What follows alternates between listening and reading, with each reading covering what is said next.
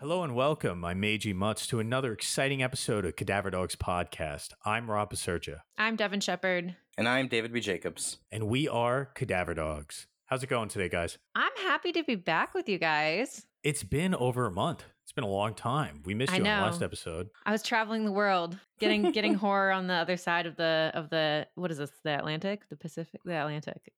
The Atlantic, yeah. The other I side mean, really of on the the other side of both. Other side of both, technically. That's true. Yeah. See, I'm Depending on confused which way because you I go. grew up on the other side next to the Pacific. So I'm never like... Oh, right. It's colder on that side, isn't it? In the water. Yes, it is. Lots of great whites, actually. Yep. Oh, really? I think we had some great white... We had some great white... Someone else talk. We have lots of great whites on the beaches of... I don't know great whites. We have Great lots of white sharks on the beaches. Around here, I think. That's what I was trying to say. Yeah. I don't know if they were Sighting. great. Were they great whites? Lots of shark sightings. Lots of beach closures this summer. Yeah, there's some hammerheads around too. I've heard. Like one of my coworkers sees boats, and he's been seeing hammerhead sharks around and all kinds of shit. Yeah, that's terrifying. We're talking about sharks again. We did this on our mini-sode. We spent like half an hour talking about sharks. Sharks are scary. I don't care what anyone says. They're really scary. Sharks are cool. If you're in the water with a shark, like you should probably leave. Yeah, you should definitely leave. Well, what's new? What's new with you guys? I feel like since I've been gone, what's been happening? David, you got anything exciting? Funny you should ask. We just finalized my short film Pillow Talk that I directed back in February. Woo! It's a little 5-minute horror bite that I hope all you manging mutts will be able to watch at some point. We're doing a festival run first. Hopefully it'll be online eventually. But we'll be making our premiere at Atlanta Horror Film Festival on October 14th. So if any of you are in Atlanta, you should totally come. And if not, then just follow us for updates. We'll keep you all posted through Cadaver Dog social media. Oh, that's a good idea. Okay, shall we get started? Oh, wait. I do. I'm just going to plug one thing because David said it. We're going to be screening my short film Eat at the Portland Film Festival. That's not a horror festival. But then also the Telluride Horror Film Festival, which I believe starts on the 14th of October. So it's coming up. If you guys want to check it out, if you're in Colorado. It's a good one. I heard it's a good one. I think I saw Eat. You showed me that, right? I saw Eat. Eat is great. Yeah, you guys Yeah. gave notes on it. Yeah, it's an apocalyptic zombie movie where you have to eat human flesh in order to not turn into a zombie. Nice. It's good. Yeah, it's directed. Yeah. It's by mostly the same team that did A Nightmare Wakes, which is Oh. my horror movie on Shudder that I will always plug. If you guys want to check that out. Yes, and I'm sure you've all seen it by now. Yeah, If if you've you been listening haven't, to our what the fuck are you podcast, doing? Anyway, thanks for letting me plug, guys. No problem. So before we get going, please follow us on Twitter and Instagram at Cadaver Dogs Pod. That's at Cadaver Dogs Pod on Twitter and Instagram, where we post a whole lot of cool horror movie content. So this week, I am really excited because we're going to go back in time, more than 80 years now, for our first film. Even a man who is pure of heart and says his prayers by night may become a wolf when a wolf's banes blooms and the autumn boon is bright. Sorry, I'm getting over a cold. Larry Talbot is a gentle giant, returning home to his father's castle, cause there's gotta be a castle. He's content to spend his days flirting with the neighbor Gwen even after learning she's engaged. He takes her and her friend Jenny out to visit the Romani caravan passing through town and have their fortunes told. Unfortunately for them, one of those Romani is Bela Lugosi. Not Dracula, though, a werewolf. The movie is called The Wolfman. It's a werewolf. You got it from the poem, right?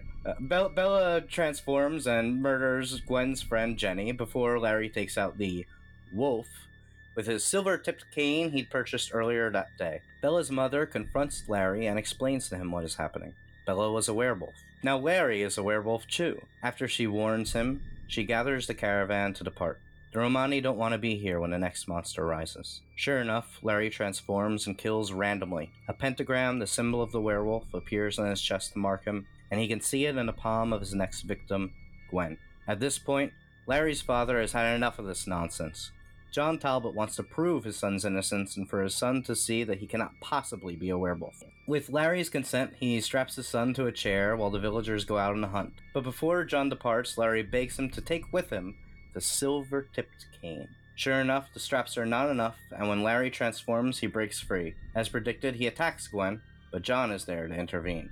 John brutally beats the monster with the cane again and again until it finally dies and transforms back into Larry Talbot.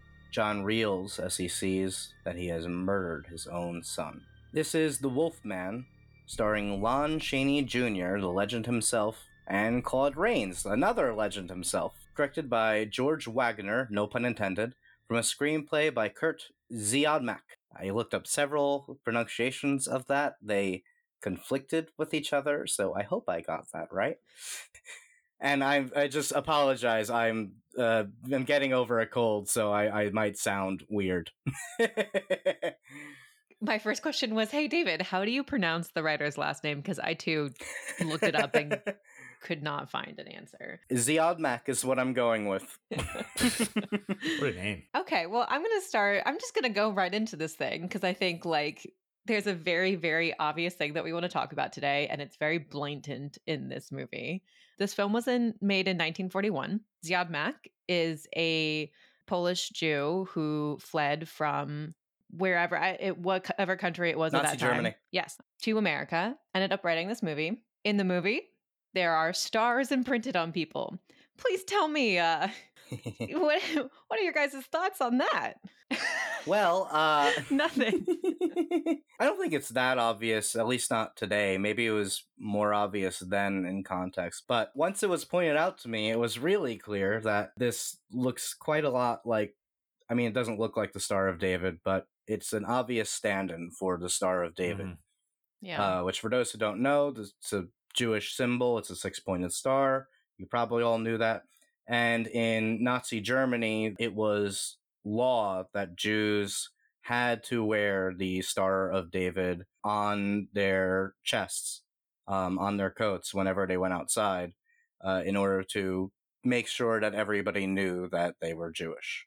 Yeah, and our main character, Lon Chaney Jr., who's the son of the great Lon Chaney, he's given this star, and he kind of becomes one of the outsiders in the town, which are I just learned this, the Romani people, who in the movie they constantly call them gypsies, which I now found out is not exactly a slur, but a pejorative term, and it seems like that group of people mostly goes by Romani. Isn't there another term for it? Yeah, Romani or Roma. Isn't there another group, though, that goes by something different? There's also the Sinti. The Roma and the Sinti are somewhat distinct. I don't know the details of it. I did a lot of research very quickly. But there are the Roma and the Sinti, but it's also correct to just group them both together as Roma Romani. The Romani people were they were nomadic, so there wasn't like a specific Romani culture. There were many different Romani people, and they all had different culture, different religion. There is no specific Romani religion. So it's a group that's also, it's complicated. Yeah. Anyway, the point being, it's a loose group, but at the time of the Holocaust, they were all also subjugated and murdered en masse by the Nazis and others. Actually, all throughout history, they were subjugated, and a lot of laws were directed at them in the same vein as were against the Jewish peoples. So this movie kind of having Lon Chaney Jr. step in as part of the Romani culture, because now he kind of takes on, he basically just replaces Bela Lugosi's character verbatim. She even kind of refers to him as her son, which makes me wonder, I don't know if Bela Lugosi is actually what's her name, the old woman's son, or if she's just speaking to him as if he's her son, because she has some sort of connection to the werewolf curse in a way. Mileva? Mileva, yeah. She's actually like an old stage actress who was very famous before this. Oh, cool. Too. Oh, amazing. Yeah, she was in a lot of these like movies as like the old fortune teller woman. That's really interesting. Actually, on that, do we know anything about her beyond that? Like, is she also from a foreign country like Bela Lugosi? Yeah. Oh, the I think actor? she was like Ukrainian or something. Okay. Question for you, David, because you did the bulk of the research here. Is there like a specific area that the Romani migrate from? Well, they migrated from a very, very long time ago, but Well, I mean, because they're a traveling Yeah. people is what I mean by Yes. the migration.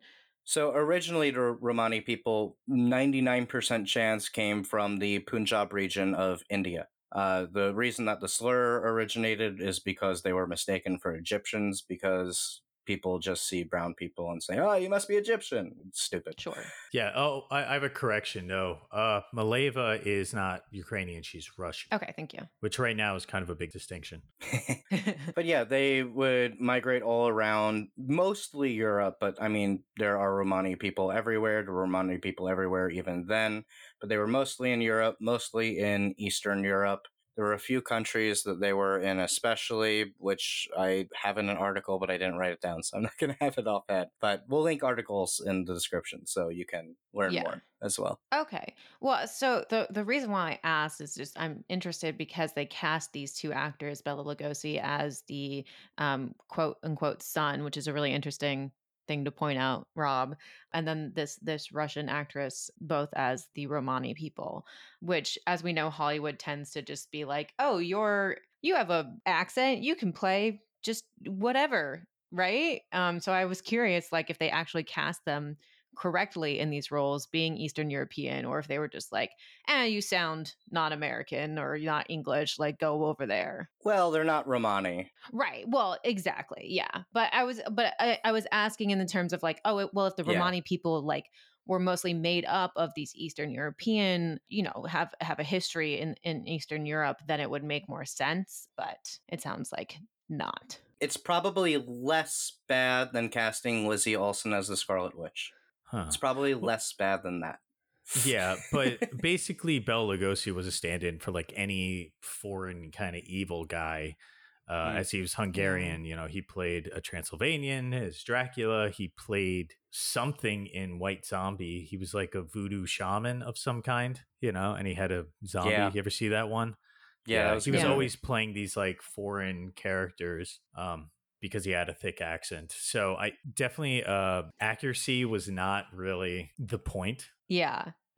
There's an irony to it, I guess, when you're like casting these people in a movie, and we'll talk more about this, but in a movie about xenophobia, essentially. Like it's just interesting. It's very 1940s old Hollywood. Yeah, Zion Mack has talked about using this movie as a metaphor for how he felt people saw him in Germany. There's a quote from him I'll read. "I was forced into a fate I didn't want, to be a Jew in Germany. The swastika represents the moon. When the moon comes up, the man doesn't want to murder, but he knows he cannot escape it, the Wolfman destiny." So he openly discussed how the movie is a metaphor for Judaism. I haven't found anything where he discussed his use of the Romani people. I imagine he did that intentionally because, like, it's pretty obvious these were also people who were persecuted under Nazi Germany. They were also genocided in the Holocaust. They lost like 25-50% of their entire population died in the Holocaust. It's freaking insane. Wow, that's a lot. That's Yeah. crazy. Yeah. It seems kind of obvious that he was entering into this ostracized group or persecuted group because, like I said, he switched for Bela Lugosi's character. Yeah, no, exactly. They're passing on this curse. It's essentially they're Yeah. passing on this burden. Right. I agree with you, David. I think that the screenwriter did do this with intention. There's several points throughout where the woman is like purposely ostracized from the community. Mm-hmm. Yeah. One, when her son, Bela Lugosi's characters, after he died and they bring his coffin into the church, she's there, and the priest or whoever it is that's in there is like, he kind of puts her down for having her own religion and for having her own culture, and is like, I cannot believe you're going to do this festival over this death, and you're not going to do a proper funeral in the church. And there's also, even when people lash out at Larry, the parents, the family of Jenny, who is the girl that gets killed by Bella, comes up to him and is like, "How could you take my daughter to see these," she uses the slur, but these Romani people? How could you do that? Like, as though it just assumed that they'd be in danger for being near people of a different ethnicity. Yeah, it's almost like Lon Chaney's character is passing until he enters the group he's actually supposed to be part of, which I guess could be a metaphor as someone who like doesn't necessarily look Jewish during the time of the Holocaust, but now that he's forced to wear this image, people understand. You know, there's obviously a stereotype for the way you should look if you're part of a group. Like, for instance, I'm like half German Italian, but I don't look very German, but my brother looks very German. So in either case, you could put us in either place. And if you were to sew on a letter or whatnot, some sort of signifying, identifying mark, then it would pigeonhole us into a group we wouldn't necessarily be normally associated with. Off that, I wanted to ask you guys, how did you interpret Larry's attitude towards Romani people before, but I guess also after, but before and after he becomes a werewolf? I mean, it's a really short movie. With 10 minutes into the movie, he's getting bitten by the wolf. I mean, he mentions them. That's about it. Like, oh, we're going to go see the fortune teller. And he obviously has no real interest in them as a group. He doesn't believe in their rituals or whatnot. Even after he's bitten and he starts to think there might be something wrong with him and he's freaking out. And Mileva, she gives him the charm that's supposed to prevent lycanthropy, which is crazy. Why wasn't Bella wearing that? It's a pretty big plot hole. Anyway, he just immediately, the first thing he does is give it to his girlfriend, who's the fiance of another guy. That I didn't understand, because by that point, he's like, I believe I am a werewolf, and yet I will not believe in this charm that this woman just gave me. But she's the only one that understands that I'm a werewolf. But that's before he changed, right? That's before the first time he changed. No, that's after the first time he changed. I didn't really follow the charm plot. I don't know if, like, I don't. Did he have I don't it think before? he killed. No. I think she gives him the charm. He doesn't wear it, and then he first changes, where we get that change scene of his feet when they get furry. And I guess the iconic scene of it, like him turning into a werewolf, is actually from one of the sequels. Okay, then I take it back. He lets her still have it and doesn't take it back from her. Like, by this point, I'd be like, "Can I please have that back, please? I'm killing people. I need this charm." I mean, it's pretty rude to retrieve a gift after you give it to somebody, but it's also rude to hit on someone's fiance. Well, it'll stop you from killing her. Yeah. That part. Hey, can you please give me that gift back so that I don't kill you? Oh, I'm not threatening you. Yeah, I mean, I feel like, I don't think he acts specifically bigoted toward Romani, but he doesn't act in any particularly, you're right, he doesn't really care about them. He feels just indifferent to their plight. He sees them as like, oh, what fun, we can go get our fortunes told. It's kind of a nice bit of foreshadowing that when he first is flirting with Gwen in a kind of very creepy weird way. Yeah, very creepy way. Creepy. Very creepy. He spies on her, and then he approaches her and starts saying all the things he knows about her, and he claims that it's because he's psychic. And then they go get their fortunes told, and then later in the movie he can see the pentagram that predicts that she's his next victim, so he actually is psychic. Well, in his defense, it is nice for him to tell her that that he can see her through the window. Like, it's not like he sees her and spies on her for weeks. He waits a long time to tell her. He waits until he goes out with her, and he's like, yo, by the way, I could see you through your window. It doesn't matter. That's the creepy part. Yeah. It would be creepier if he didn't tell her. Now that we're alone in the woods with no one around, let me tell you that I've been spying on you through your window. Oh, I have so many problems with this romance. I'm not saying it's not creepy, but if he was just spying on her and he never told her, that would be worse, objective. So, and it's not like he intends to spy on her. He just plugs in the telescope and is like, oh, look, I can see her through the window. He goes back. He zooms in. Yeah. Well, yeah, but it's not like that was his intention when he set it up. He's like, oh, look what I found. Oh, wow. And then he goes and looks at the moon. It was when he zoomed in. Yeah, exactly. Well. It doesn't matter if it wasn't his intention at first, because then he made it his intent. Okay, If it wasn't his intention, then he would say, oh, I can see that woman. Turns it away, goes over. Hey, just so you know, I could see you through your window. I turned it away. Didn't see anything. He told her eventually. It's better than not telling her at all. Anyway, it is a nice touch that they start off immediately talking about the moon and how that affects them. And it is kind of cool that the writer related that to the swastika. Yeah, actually, there's another thing in it too that was really interesting and like was a ding, ding, ding moment. But I was like, why haven't I thought of this before? So the original script, we weren't supposed to find out if he actually was a wolf man or not. Oh, really? No? We were left to wonder if it was all in his head. which is Oh really my God. interesting, which is why we see constantly throughout the movie that like battle that we've talked about so much on this podcast of like, am I crazy? Am I like really believing all this stuff? Hmm. That we see Larry do constantly throughout the film. Mm. But one thing that I found was really interesting, which was in this article that we will definitely have to link. David, you sent it. It's the Fangoria article by Rich Johnson, which is where you're getting a lot of these quotes from the author from, I do Yeah. believe. So the moon used to be associated with mental instability, which is where we get the Hmm. term lunatic from. Mm. Oh, yeah, I've heard What? that. What? Yeah. Well, the moon is always associated with like kind of curses and changing of tides and all kinds of things. And like the tide, they also relate to like a woman's tide, which Yes. follows a lunar schedule. And that's when they would say she went nuts, or like witches would show up and do certain things. And that goes back to ancient Greece and probably before that. In different kinds of tides, they would expect kind of magical things to happen and people would get like upset. And even in some cultures, they would like assume that women are more dangerous when they're in their like bloom, which we also saw in Midsummer, for instance. Like she could use her menstrual blood for magical Mm, properties. So they would lock women up in like rooms and like quarantine them when they're on their menstrual cycle.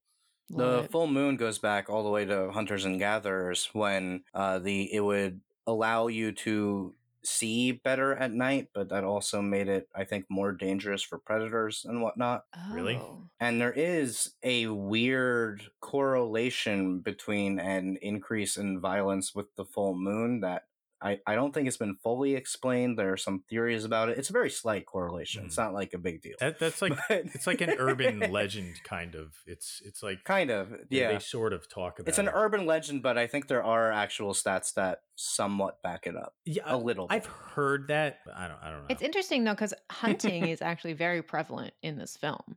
They're constantly talking about it, doing it, and then actually in the beginning we learned that Larry's brother died in a hunting accident. Mm.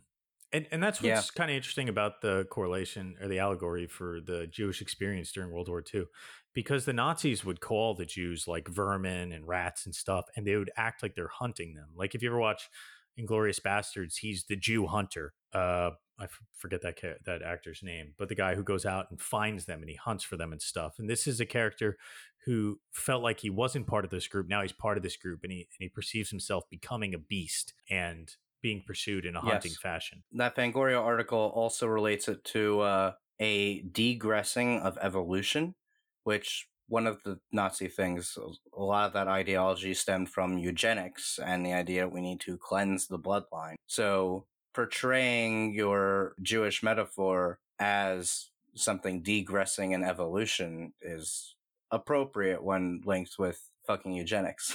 Exactly. And hence like the bestial title, like he devolves into something subhuman kind of, and that's the group that they categorized him in. It's an interesting twist on like the myth of lycanthropy, which goes back to the first Western writing ever found, actually, which is the Epic of Gilgamesh, which arguably might be the first werewolf story documented or might not, because Gilgamesh spurned a woman who made advances at him because her last lover was like a lovesick shepherd and she turned him into a wolf.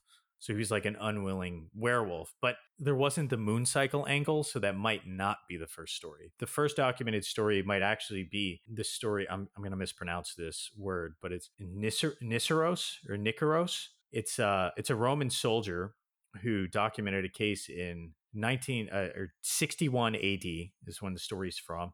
He was out with another soldier who, when they were in a graveyard, peed around himself in a circle in a graveyard, which is disrespectful to the graves, stripped his clothes off, and then turned into a werewolf and terrorized some people. So that's like a true... I know what I'm doing next weekend. Yeah, that's a true fucking werewolf story. So the idea of turning into a beast and related to like the moon cycles and whatnot is extremely old. So it's kind of cool that they brought back this old myth and are relating it to something more modern. I mean, now it's 80 years past, but more modern. Yeah, it's very interesting. I'm curious because the lore of the werewolf has changed over what seems to be a very, very many years.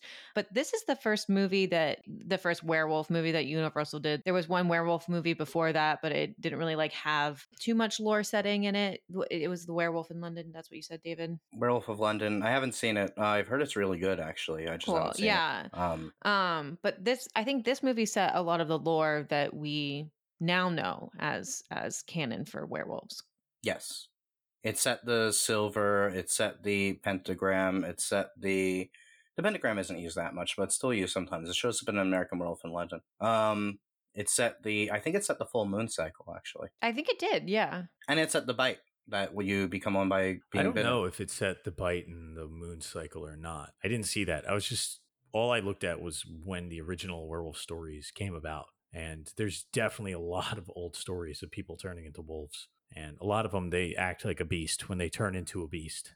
And they don't all seem to be a linear progression either. I did a lot of my werewolf research several years ago, so I might be off on some of this. But it seemed like the similar myths kind of emerged in several different places, which happens a lot in mythology, like how there are many different ancient religions that have a flood story. It's kind of similar to that. For whatever reason, we as a people regularly come up with this idea of humans turning into wolves. Or other monsters. There are werebears as well, which I think were called berserks. Well, I think it does stem a lot from this like regression, though. You know, the thing that we see man standing apart from beast is something that's constantly questioned. And it's like, what does keep us from animals? And, you know, around this time, well, I guess not really around this time, from like 1880 to like 1950s, we were really studying a lot of like what makes man different from animals. I mean, Charles Darwin, and like figuring out that we stem from apes and possibly other creatures, you know, it makes sense to me that is something that we are constantly exploring in our myths and our lore of like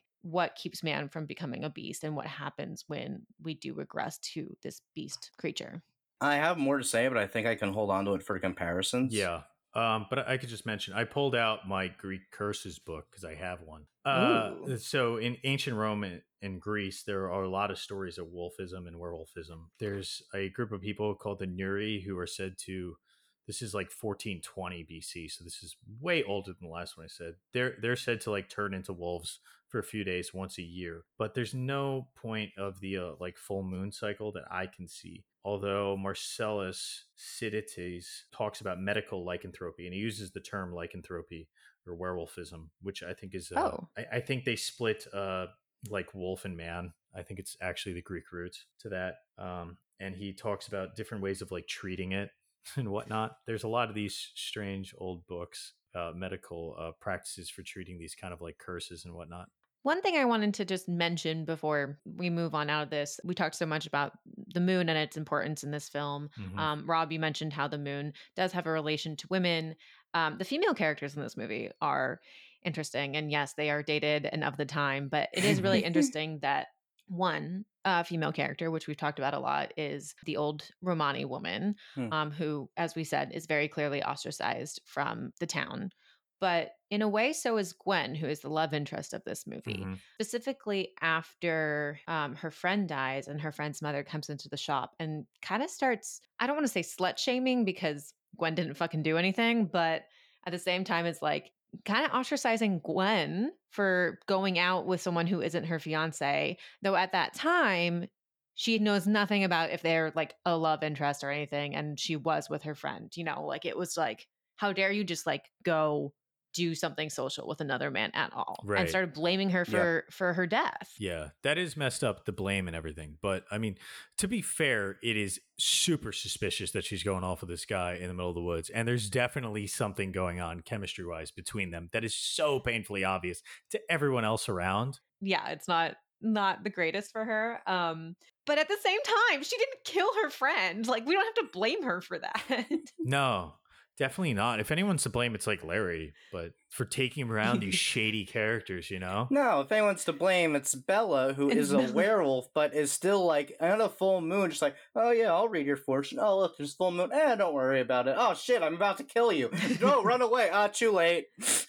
It's also interesting that Lord Cheney turns into like a wolf man, but Bella is just a wolf. And I don't think that's Yeah. ever broached. Like, there's no reason for that. Maybe it's because he was a wolf man for longer. I don't know. I don't know. I don't know. I also wonder if that's just like further differentiating him from this other group of people who are like not the same as him, because he's like more human, being part of this like other group that wasn't seen as ostracized. You know what I mean? So maybe that's why he was like stuck in the in between state and he wasn't fully passed over into this other group.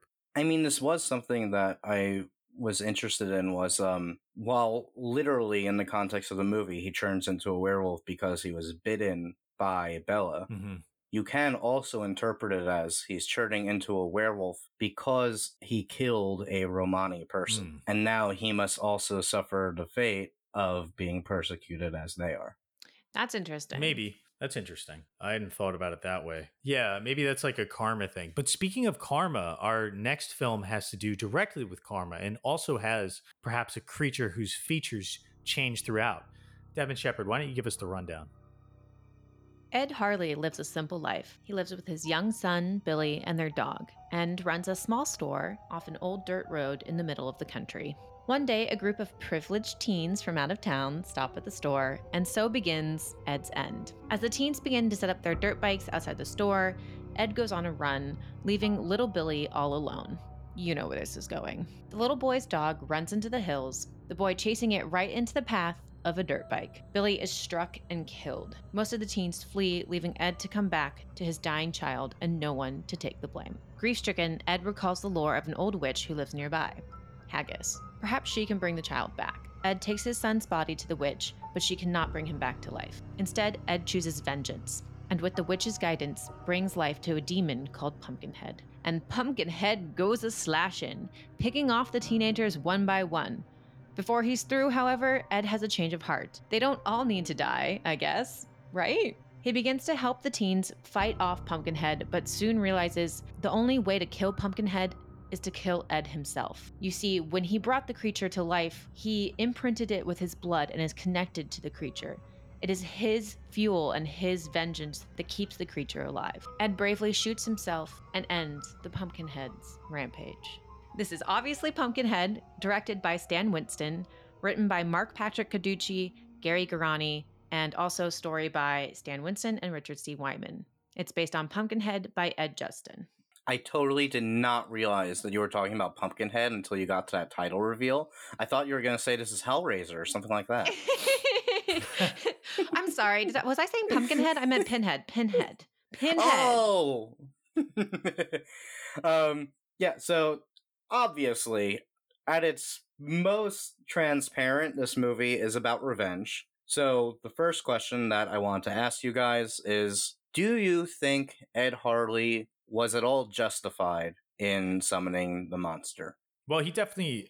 it's so easy to sympathize with this character because, you know, he's out and about, these assholes coming to town, fucking around, not being safe, and they kill his kid. And it's 100% their fault. Like, the kid runs out to get a dog. You shouldn't be riding a dirt bike. First off, you're going to run someone over like that. You obviously don't have proper control because dirt bikes are pretty easy to control. And they were drunk. That guy was drinking, he said, yeah.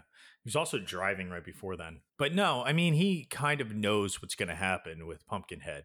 But he's grief-stricken, and that's what makes it so tragic. It makes you feel as if he's not in full control. Like, he is, like, predetermined. He's a doomed character from he's a child. Like, Pumpkinhead is kind of stamped on him from when he's a little kid, his own son's age, actually. And it ends with him becoming the next iteration of Pumpkinhead, because they rebury his body at the end. So, like, the justification isn't necessarily, like, as much as the curse was already on him before he even took up the mantle. I don't necessarily think he's blameworthy, but he's definitely not justified. Yeah, I agree. He's not justified. I can definitely empathize with him from that. On the other way, like, these kids aren't going to be punished. Like this, I think it was Joel who actually was the one who drove the bike that struck the kid. There were two motorbikes, two people riding them. The first one saw the kid, got out of the way just in time, but the second one came and struck Billy and killed him. And Joel is a complete fucking asshole. You don't like him at any point in the movie. And like, yeah, I kind of want to see this dick die. Why the fuck did it take so long for him to die? But at the other time, like, we do establish these are privileged kids, that they come from, maybe the city, but definitely not the country. He does feel very privileged and a little prideful that he like gets to be treated than everybody else. We learn that Joel is on probation from striking another person with his car. So he has done this in his past and obviously like has not been punished enough to change. So I think, yeah, I don't think that Ed is justified, but I definitely think that something needs to happen, and it's clear that like nothing in society is doing enough to punish Joel. Yeah, I don't agree that Joel wouldn't have been punished. I think he pretty clearly would have, especially since that's why he's so afraid. That his immediate reaction is to run because he's like, I have been drinking, I am on probation, like I'm going to go to jail for a very long time. Right. But to clarify though, but he has been punished from this before, from the same act before. Yes. And it very clearly didn't do anything to change. We don't know the his ways. specifics. We just know there was an accident. We don't know if he hit someone or if there Right. was someone in the car with him, but yeah. No, he hit a girl. They say he hit a girl. We don't know if it was with a car or bike. Didn't they just say a girl was hurt? I think they said he hit a girl. Okay. Either way, though, same point. Yeah. Yeah. He has done similar things before. This is the first time we think someone's died from it, but he has definitely engaged in similar reckless behavior before. And he is unsympathetic for like 99% of his screen time.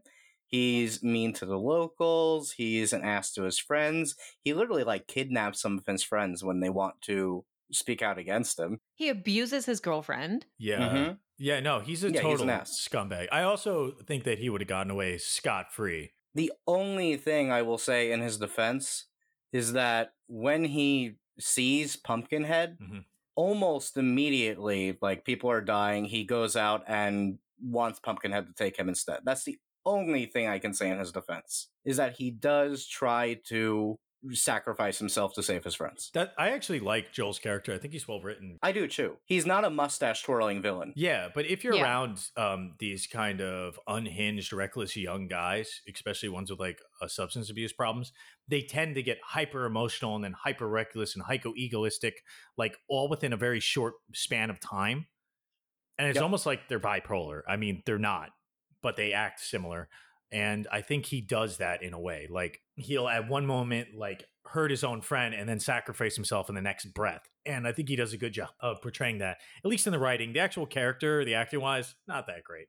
I object to the use of bipolar there, but other than that, I agree with what you said. I think Joel is written very realistically. He is scared and panicked and does a lot of really fucked up shit in pure emotional response. He's not thinking things out.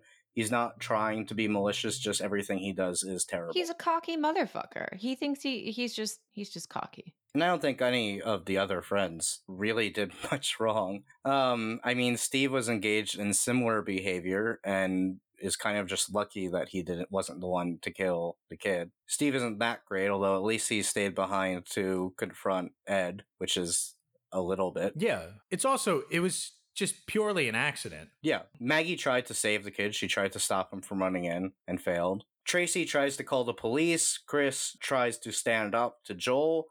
Kim doesn't really do anything. She's his girlfriend. She just says he's on probation, then she dies.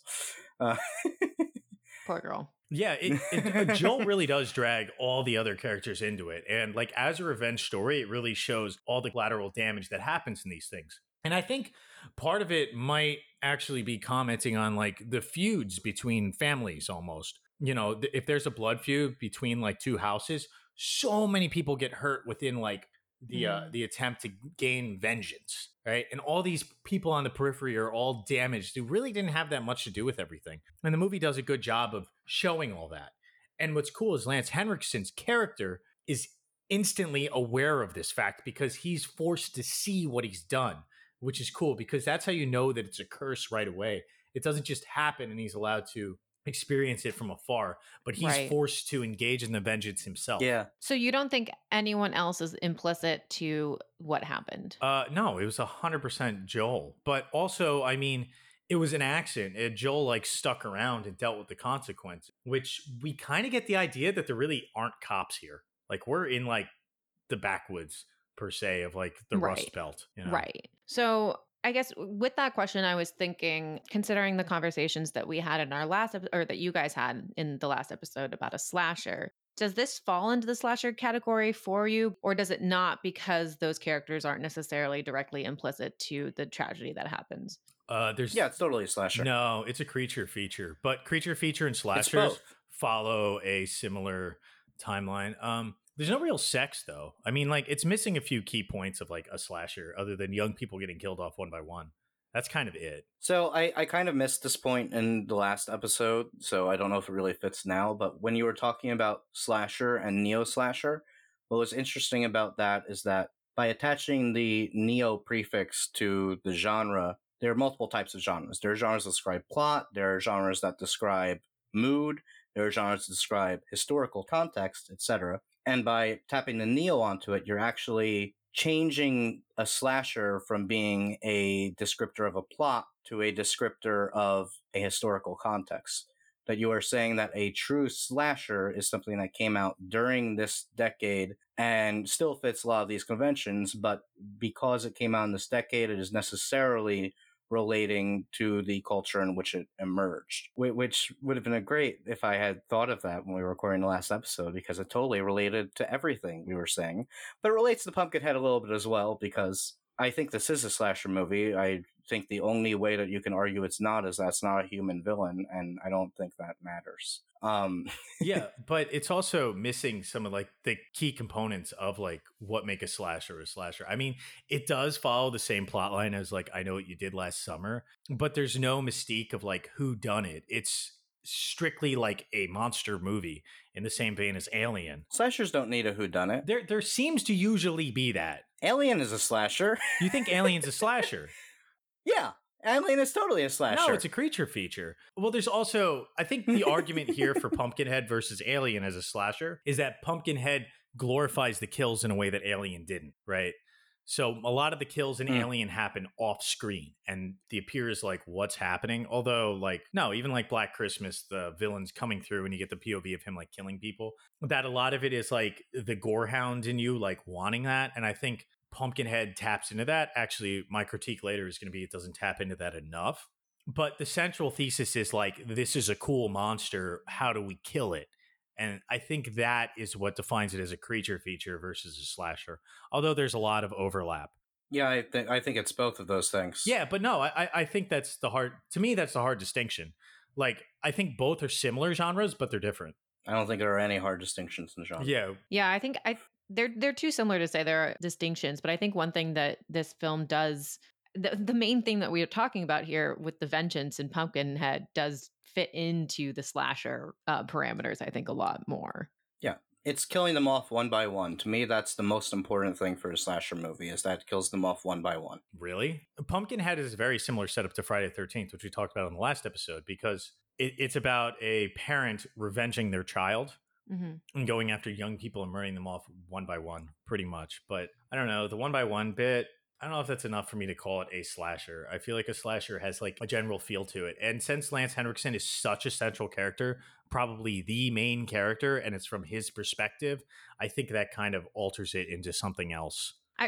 I will also argue against my last point. The thing that makes this a creature feature, however, is the thematics of everyone who dies is, I'm going to say city folk.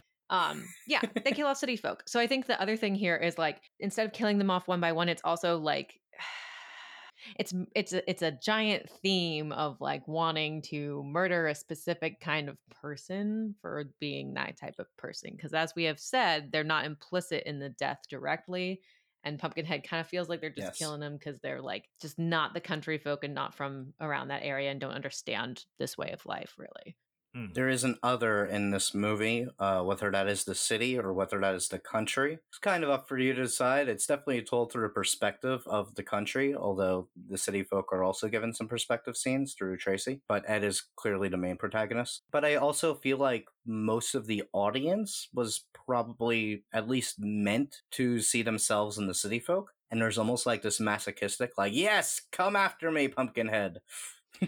I agree, and I mean, a big thing that I saw from this film and I want to talk about in another point later on, but religion is very prevalent, and it almost feels like throughout this film, the country folks' way of life, especially the religion, kind of feels threatened by the city folks' ideologies. And I think that is very prevalent in what was going on in the 80s at that time. I mean, we're seeing like a huge influx of like this yuppie city culture that does seem to start to influence the country folk and kind of like makes them, looked bad at in media. So I agree. I think we're supposed to see through the country folk in this film.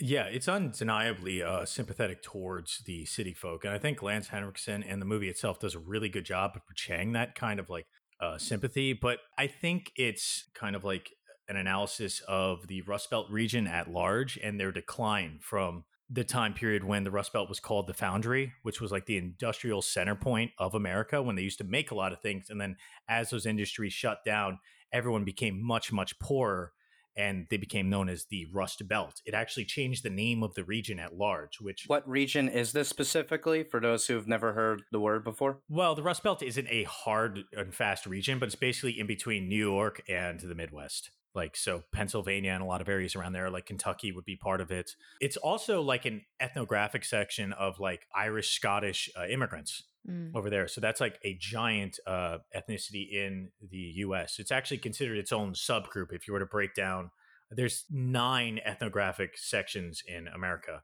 And one of them is the people of the Foundry or the Rust Belt. Consider it. And they're also one of the poorest segments of the US population. And what time was this happening around? I think the major decline was like at the end of the 70s through the 80s. And it's pretty much declined more since then and gotten worse. And we see this in the reality of the movie because it starts off with Lance Henriksen as a child in a full structural family unit with like 2 parents and him as a child. And it seems like in the beginning, when it goes to him as an adult, he's worse off than they are.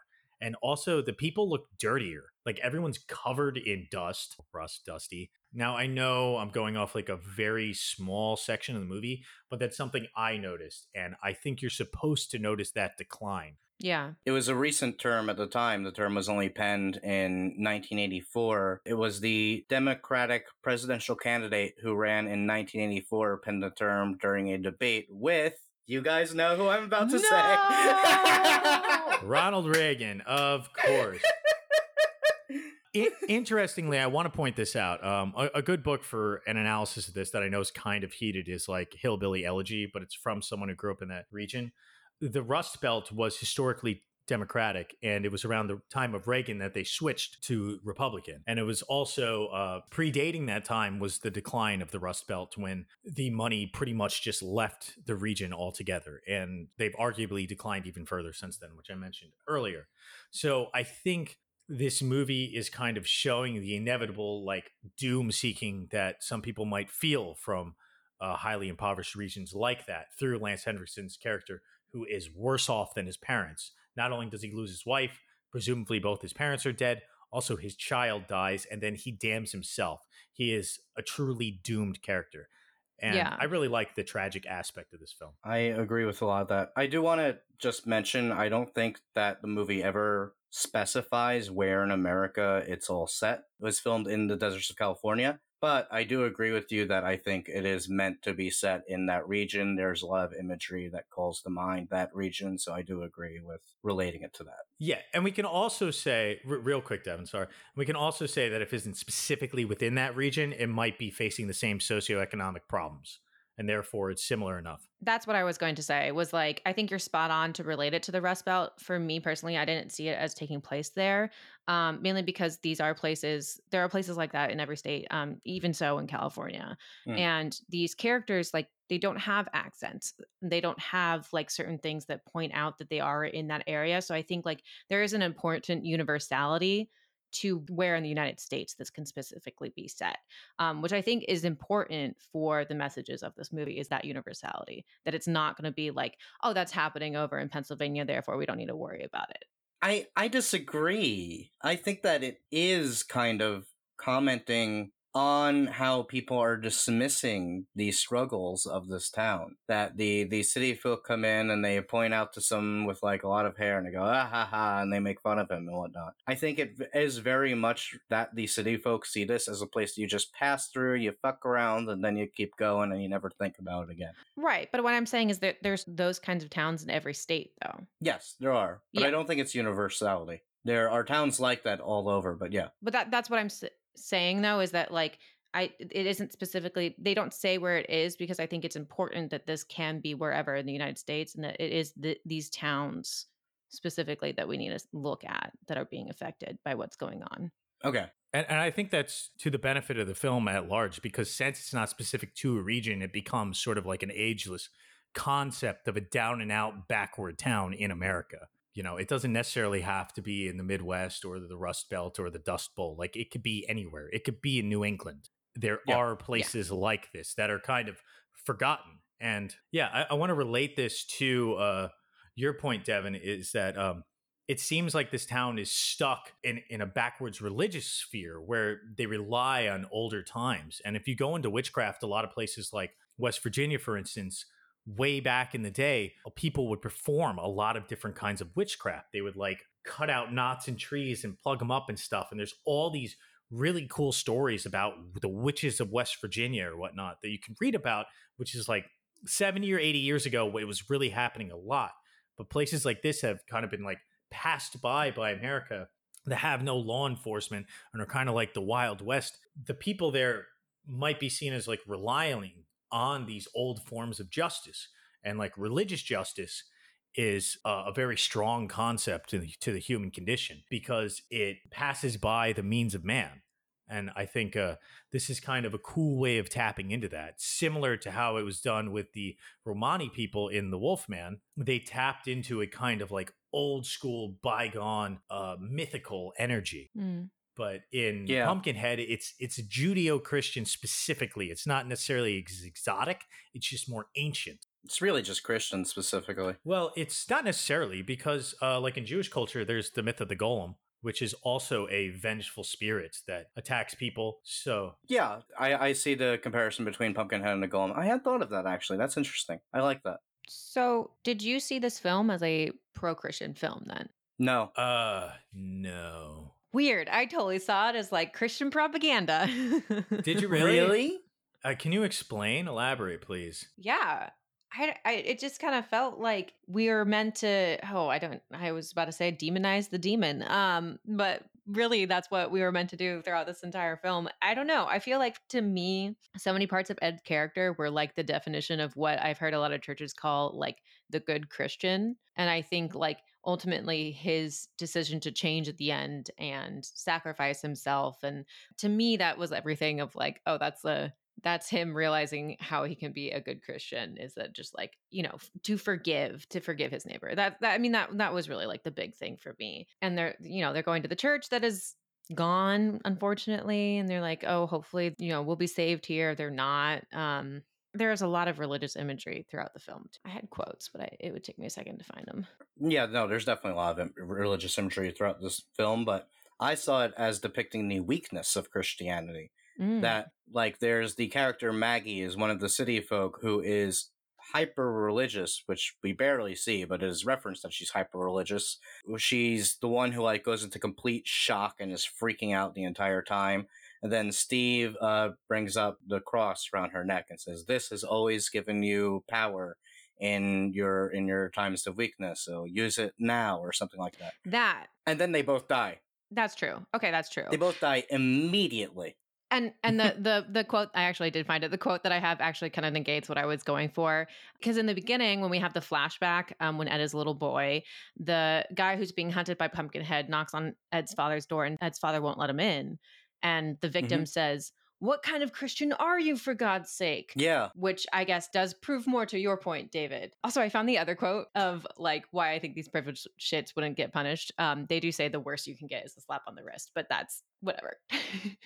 Yeah, I mean, helping your neighbor in this movie means that you will be killed as well. Pumpkinhead carves a cross into Maggie's face. He's just tormenting her. When they go to the church, that doesn't mean anything. Like, Christianity is useless to them. He kills a guy with a cross at the church. He literally picks it up and kills him with it. Amazing. Ed goes to the witch, and my favorite line in the movie is like, "God damn you!" And she says, "He already has." And I'm like, that's amazing. It's the best cheesy line I've ever heard. By the way, that is the worst scene of the movie, directing wise. But it's so good. It is so fucking campy. I can't handle it. I love the camp. Yeah, I don't necessarily. I do see it as kind of like critical, but I also think it's the idea this is like God's forgotten land, so they have to rely on like occult imagery because there is no like priestly body. There is a church, but it's abandoned. Like, this is truly a town that is like left behind. And because of that, the Antichrist has been able to fester and maintain control. I like that. Yeah, that's really interesting. I mean, Haggis is the witch. That's the name of the witch. What a terrible name for a witch, by the way, too. What do you think of her character? How do you think she factors into all of this? Oh, other than the fact that she's the only woman in this godforsaken town, they're like, oh, the woman. None of the men have wives.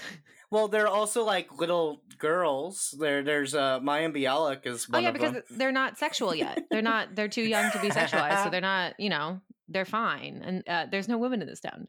No, sorry, I just had to point that out. It was really, but it is saying something that the only older woman in town is a witch. But as we have talked about many times, not only in this episode, but many previous episodes, there's a clear reason why women are witches. Yeah, it's the moon cycle, obviously. Also, the way she makes Pumpkinhead is fucking awesome. And how she's like, leave the kid here when he goes out to go dig up Pumpkinhead. That's fucked up. Like, I don't know what she does to the body. We have no idea. She does something. The dead kid has to be there for a reason. Yeah. It's sad. Can we stop watching horror movies where kids die? It's like, this one was really tough. But David, please tell us your opinions on Haggis. The way you were describing it as like a town that got abandoned made me kind of feel like, Pumpkinhead's not always there. He is a creature that Haggis summons. So maybe she is kind of the Antichrist figure. I also really like that comparison to the Golem, though. But the Golem is more heroic, kind of anti-heroic than villainous in most Jewish folklore, that it does defend the Jews. So that's not really what Pumpkinhead's doing. Oh, we should mention that this is Stan Winston's directorial debut, and he's the special effects mastermind behind the Terminator, Aliens, and a bunch of other gigantic budget movies you've seen. This movie had a budget of $3 million, which you can kind of see, but it looks really good considering the budget. You will also notice that Pumpkinhead looks a little bit similar to a xenomorph at times. Just a little bit. He also takes on the features of Lance Henriksen as the film goes on, which leads me to my main comparative point and why I decided to pair these two movies this week was that we're dealing with ancient curses in where main characters trade their humanity or lose it and become a beast of vengeance of some kind. Now, I wanted to ask you both, what do you think is so scary about curses, these types of curses, and why do you think they've been in the zeitgeist of human behavior for thousands and thousands of years? I think for me, one of the main things that makes curses so scary is something that Kurt Sodemak was talking about when he was creating Wolfman. Wolfman was originally entitled Destiny because for him, this whole thing was about a cursed destiny. Once Larry is cursed, his destiny, it's determined. His future is determined and there's no way that he can escape it, which I think is proven throughout the film of the Wolfman. But I think it also, in a sense, is proven in Pumpkinhead. Rob, you were talking about earlier how it feels like Ed was kind of cursed from the beginning when he first laid eyes on Pumpkinhead. It was then that, it was his destiny to recall upon Pumpkinhead and to eventually die that way. And you were talking so much about this, both of them, Larry and Ed, being tragic figures. And I think they're tragic because we know how these movies are going to end. They're both going to die. That is the curse that is placed upon them. And I think there is this, like, because they don't have control over their future and there's no way to escape it, that is what makes curses essentially scary. No, I think that's really interesting. And it also speaks to the idea that like anyone can succumb to this curse. It's kind of outside of your control. And since both movies have to deal with like premonition and like predetermined nature of these curses, they're inescapable, and it's not through your own fault. Like your humanity is stolen via the circumstance. And whether or not that circumstance is war and genocide or socioeconomic collapse, these types of curses like speak to the social situations that people might find themselves. And I think that's such a strong source of fear, because since it's a force and not a figure itself, we can apply it to whatever the situation is. It's almost like the environment itself is what you should fear, and it supersedes the natural. So there's no way to escape it.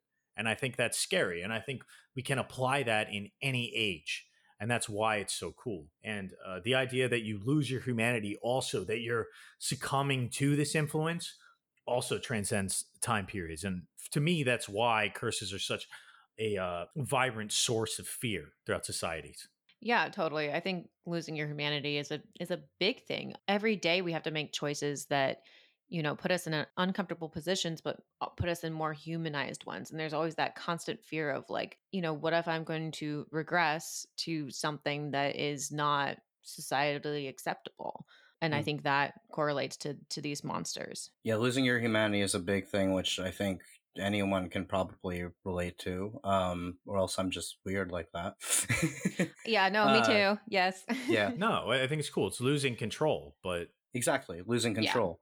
And that's largely what the werewolf myth speaks to, that he is a normal guy for most of the time, but then a few nights a month he transforms into this uncontrollable rage monster that is going to kill and act completely against what he actually feels and his actual values. We see that again in American Werewolf in London, which also taps into the Nazi imagery a little bit. We see that again in Pet Sematary. it's anything where you lose your inhibitions, pretty much. Yeah. It's very common in werewolves, but it's common in a lot of other curses as well. Yeah, I think some vampire movies probably tap into this. Like vampires are like a source of like decadence from the curse. So like all your inhibitions go away. They're like sex. It's basically like food and sex is the driving force of vampires. And those are like our two most basic desires that as humans, we kind of come up with a bunch of different reasons. Maybe they're right. Maybe they're just totally false. We don't know. And that's kind of scary to forego those two basic desires for other things, which provide more meaning, like friendship or, social advancement or wealth or love or anything like that. These kind of like more idyllic concepts that make us human. Kind of taps into, while not strictly a curse movie, it also isn't not one. Daniel Isn't Real, which we talked about last year and largely discussed mental illness along with it. That and The Evil Within. Again, just that fear that you will become something monstrous and the fear of yourself, really. I think Daniel Isn't Real is a really good example because it's kind of like a personified curse that takes you over and it makes him lose his inhibitions. What is he? He becomes Arnold Schwarzenegger's kid, right? Isn't that the whole... Yeah, pretty much. Patrick Schwarzenegger. Yeah, he becomes Schwarzenegger, which is cool. That's like a curse.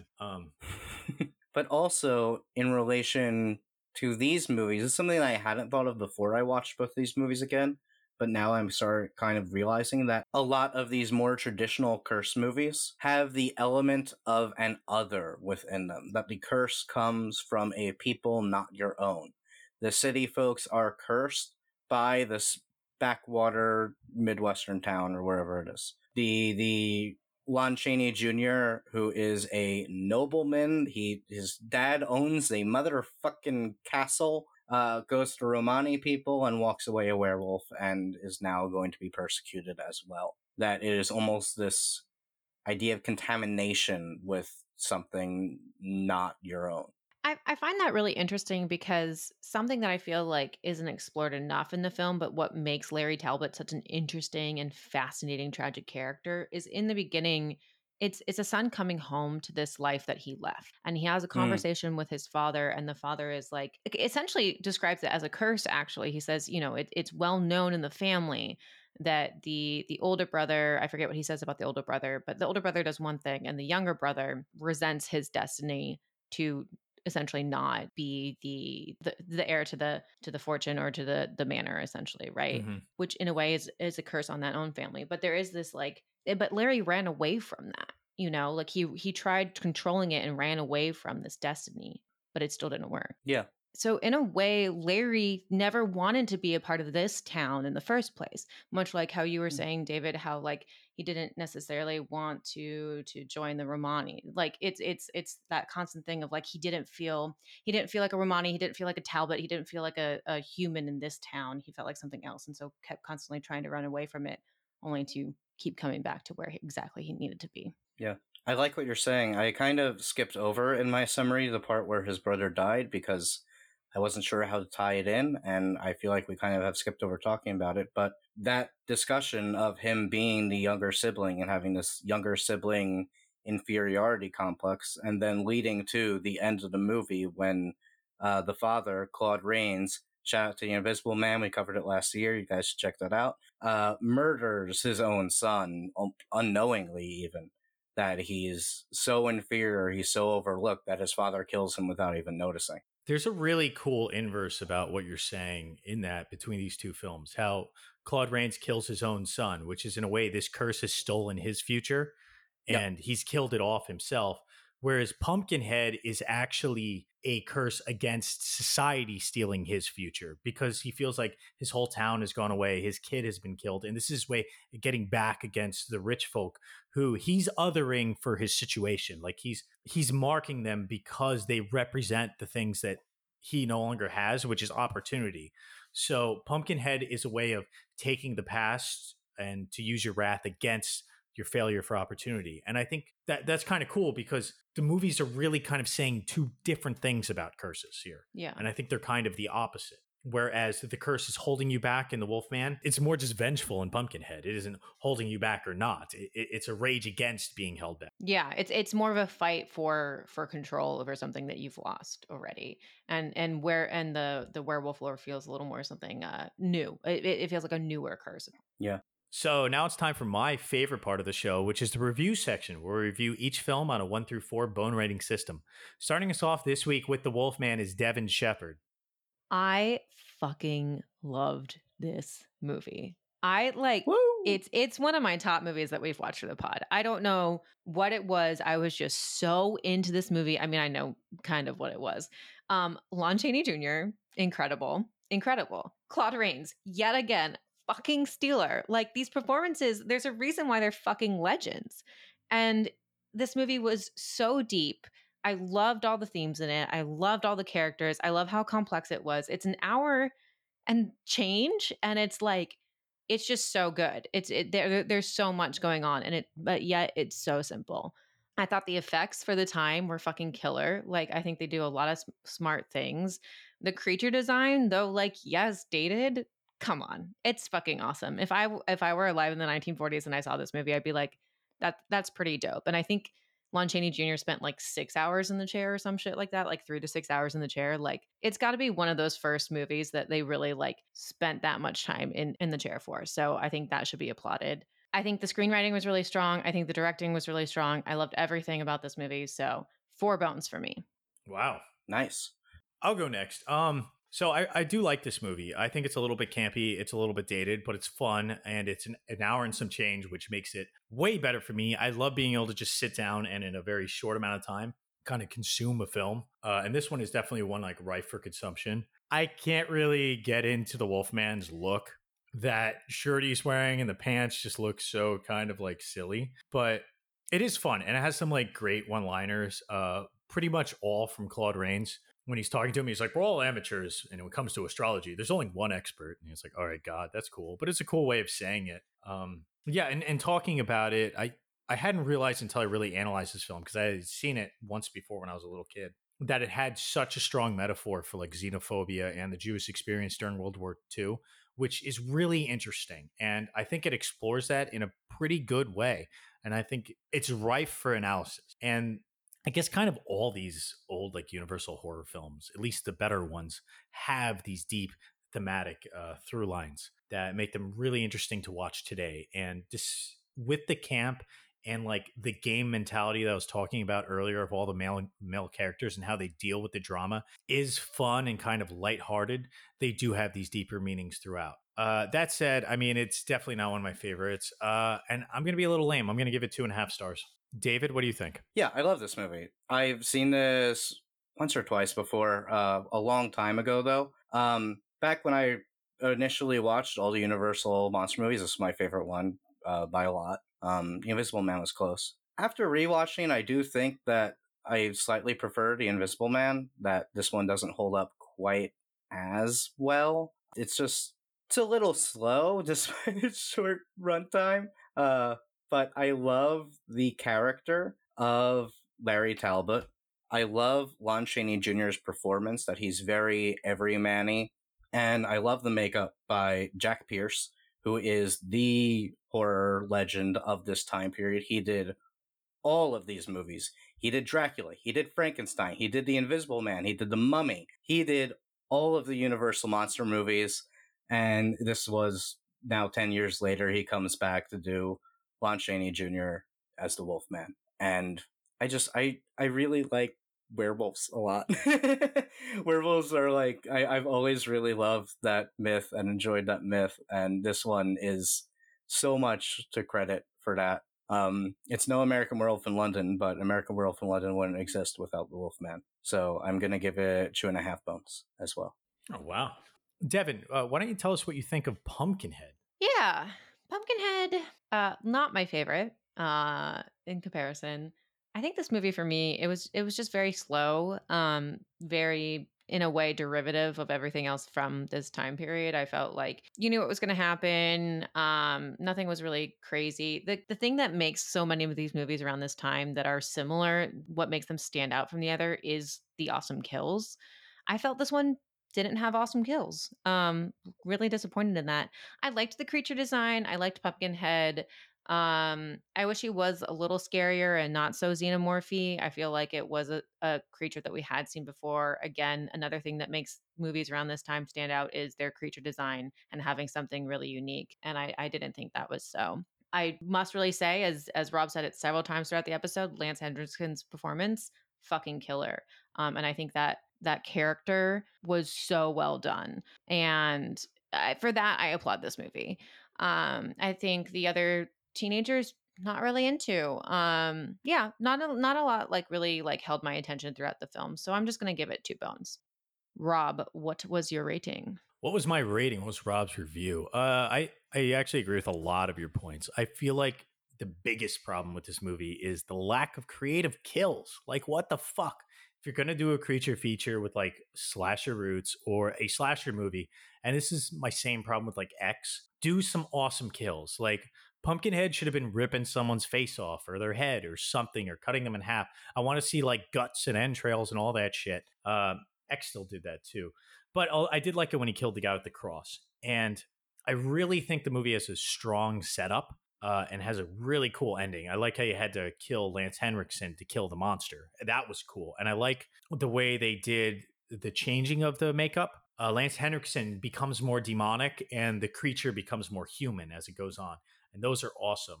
I also really enjoy when Pumpkinhead shows up to kill people. It feels like a demonic force is kind of coming in, like a storm comes in, like the wind picks up and is like blowing and trees are rustling in the fog. It feels like something inescapable, like an unstoppable force, a demonic corruption coming to steal your soul. And I really love that. And I love the story.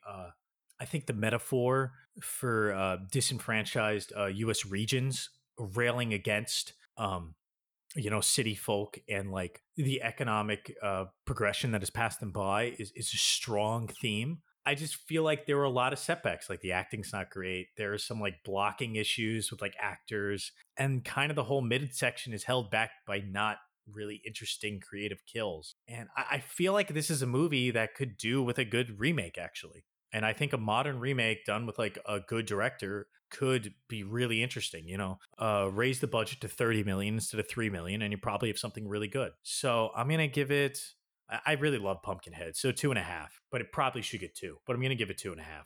They're doing a remake. They are doing a remake. Oh, no shit.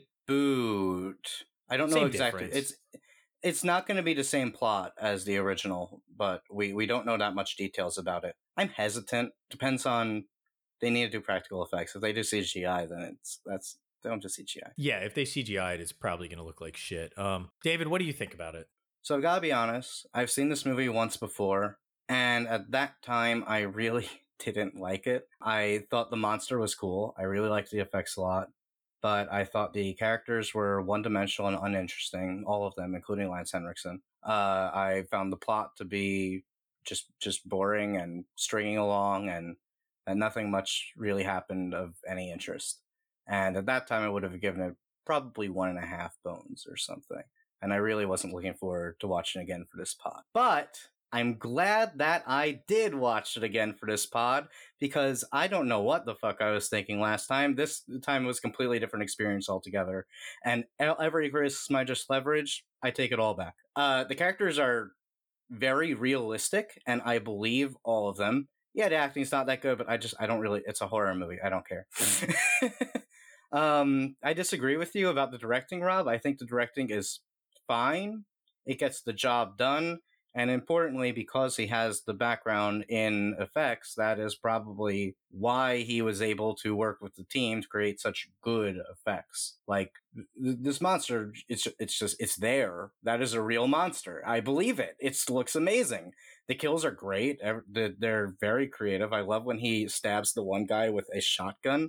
Like, he steals the guy's shotgun and he stabs him with it. That's awesome. And, like, I was really invested in everything that was happening. I think it blends the drama and the campy very well. I loved it. I don't know why I didn't like it last time.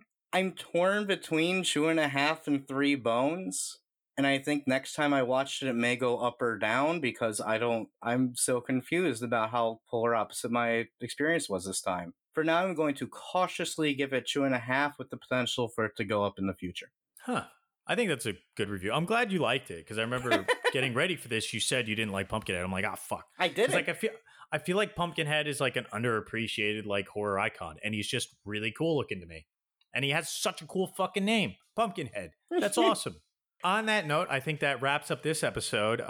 Once again, we are Cadaver Dogs, and until next time. It's a pentacle, a 5-pointed star. It's used in witchcraft. Lon Chaney Jr. at Universal Studios maintained that's the mark of the Wolf Man.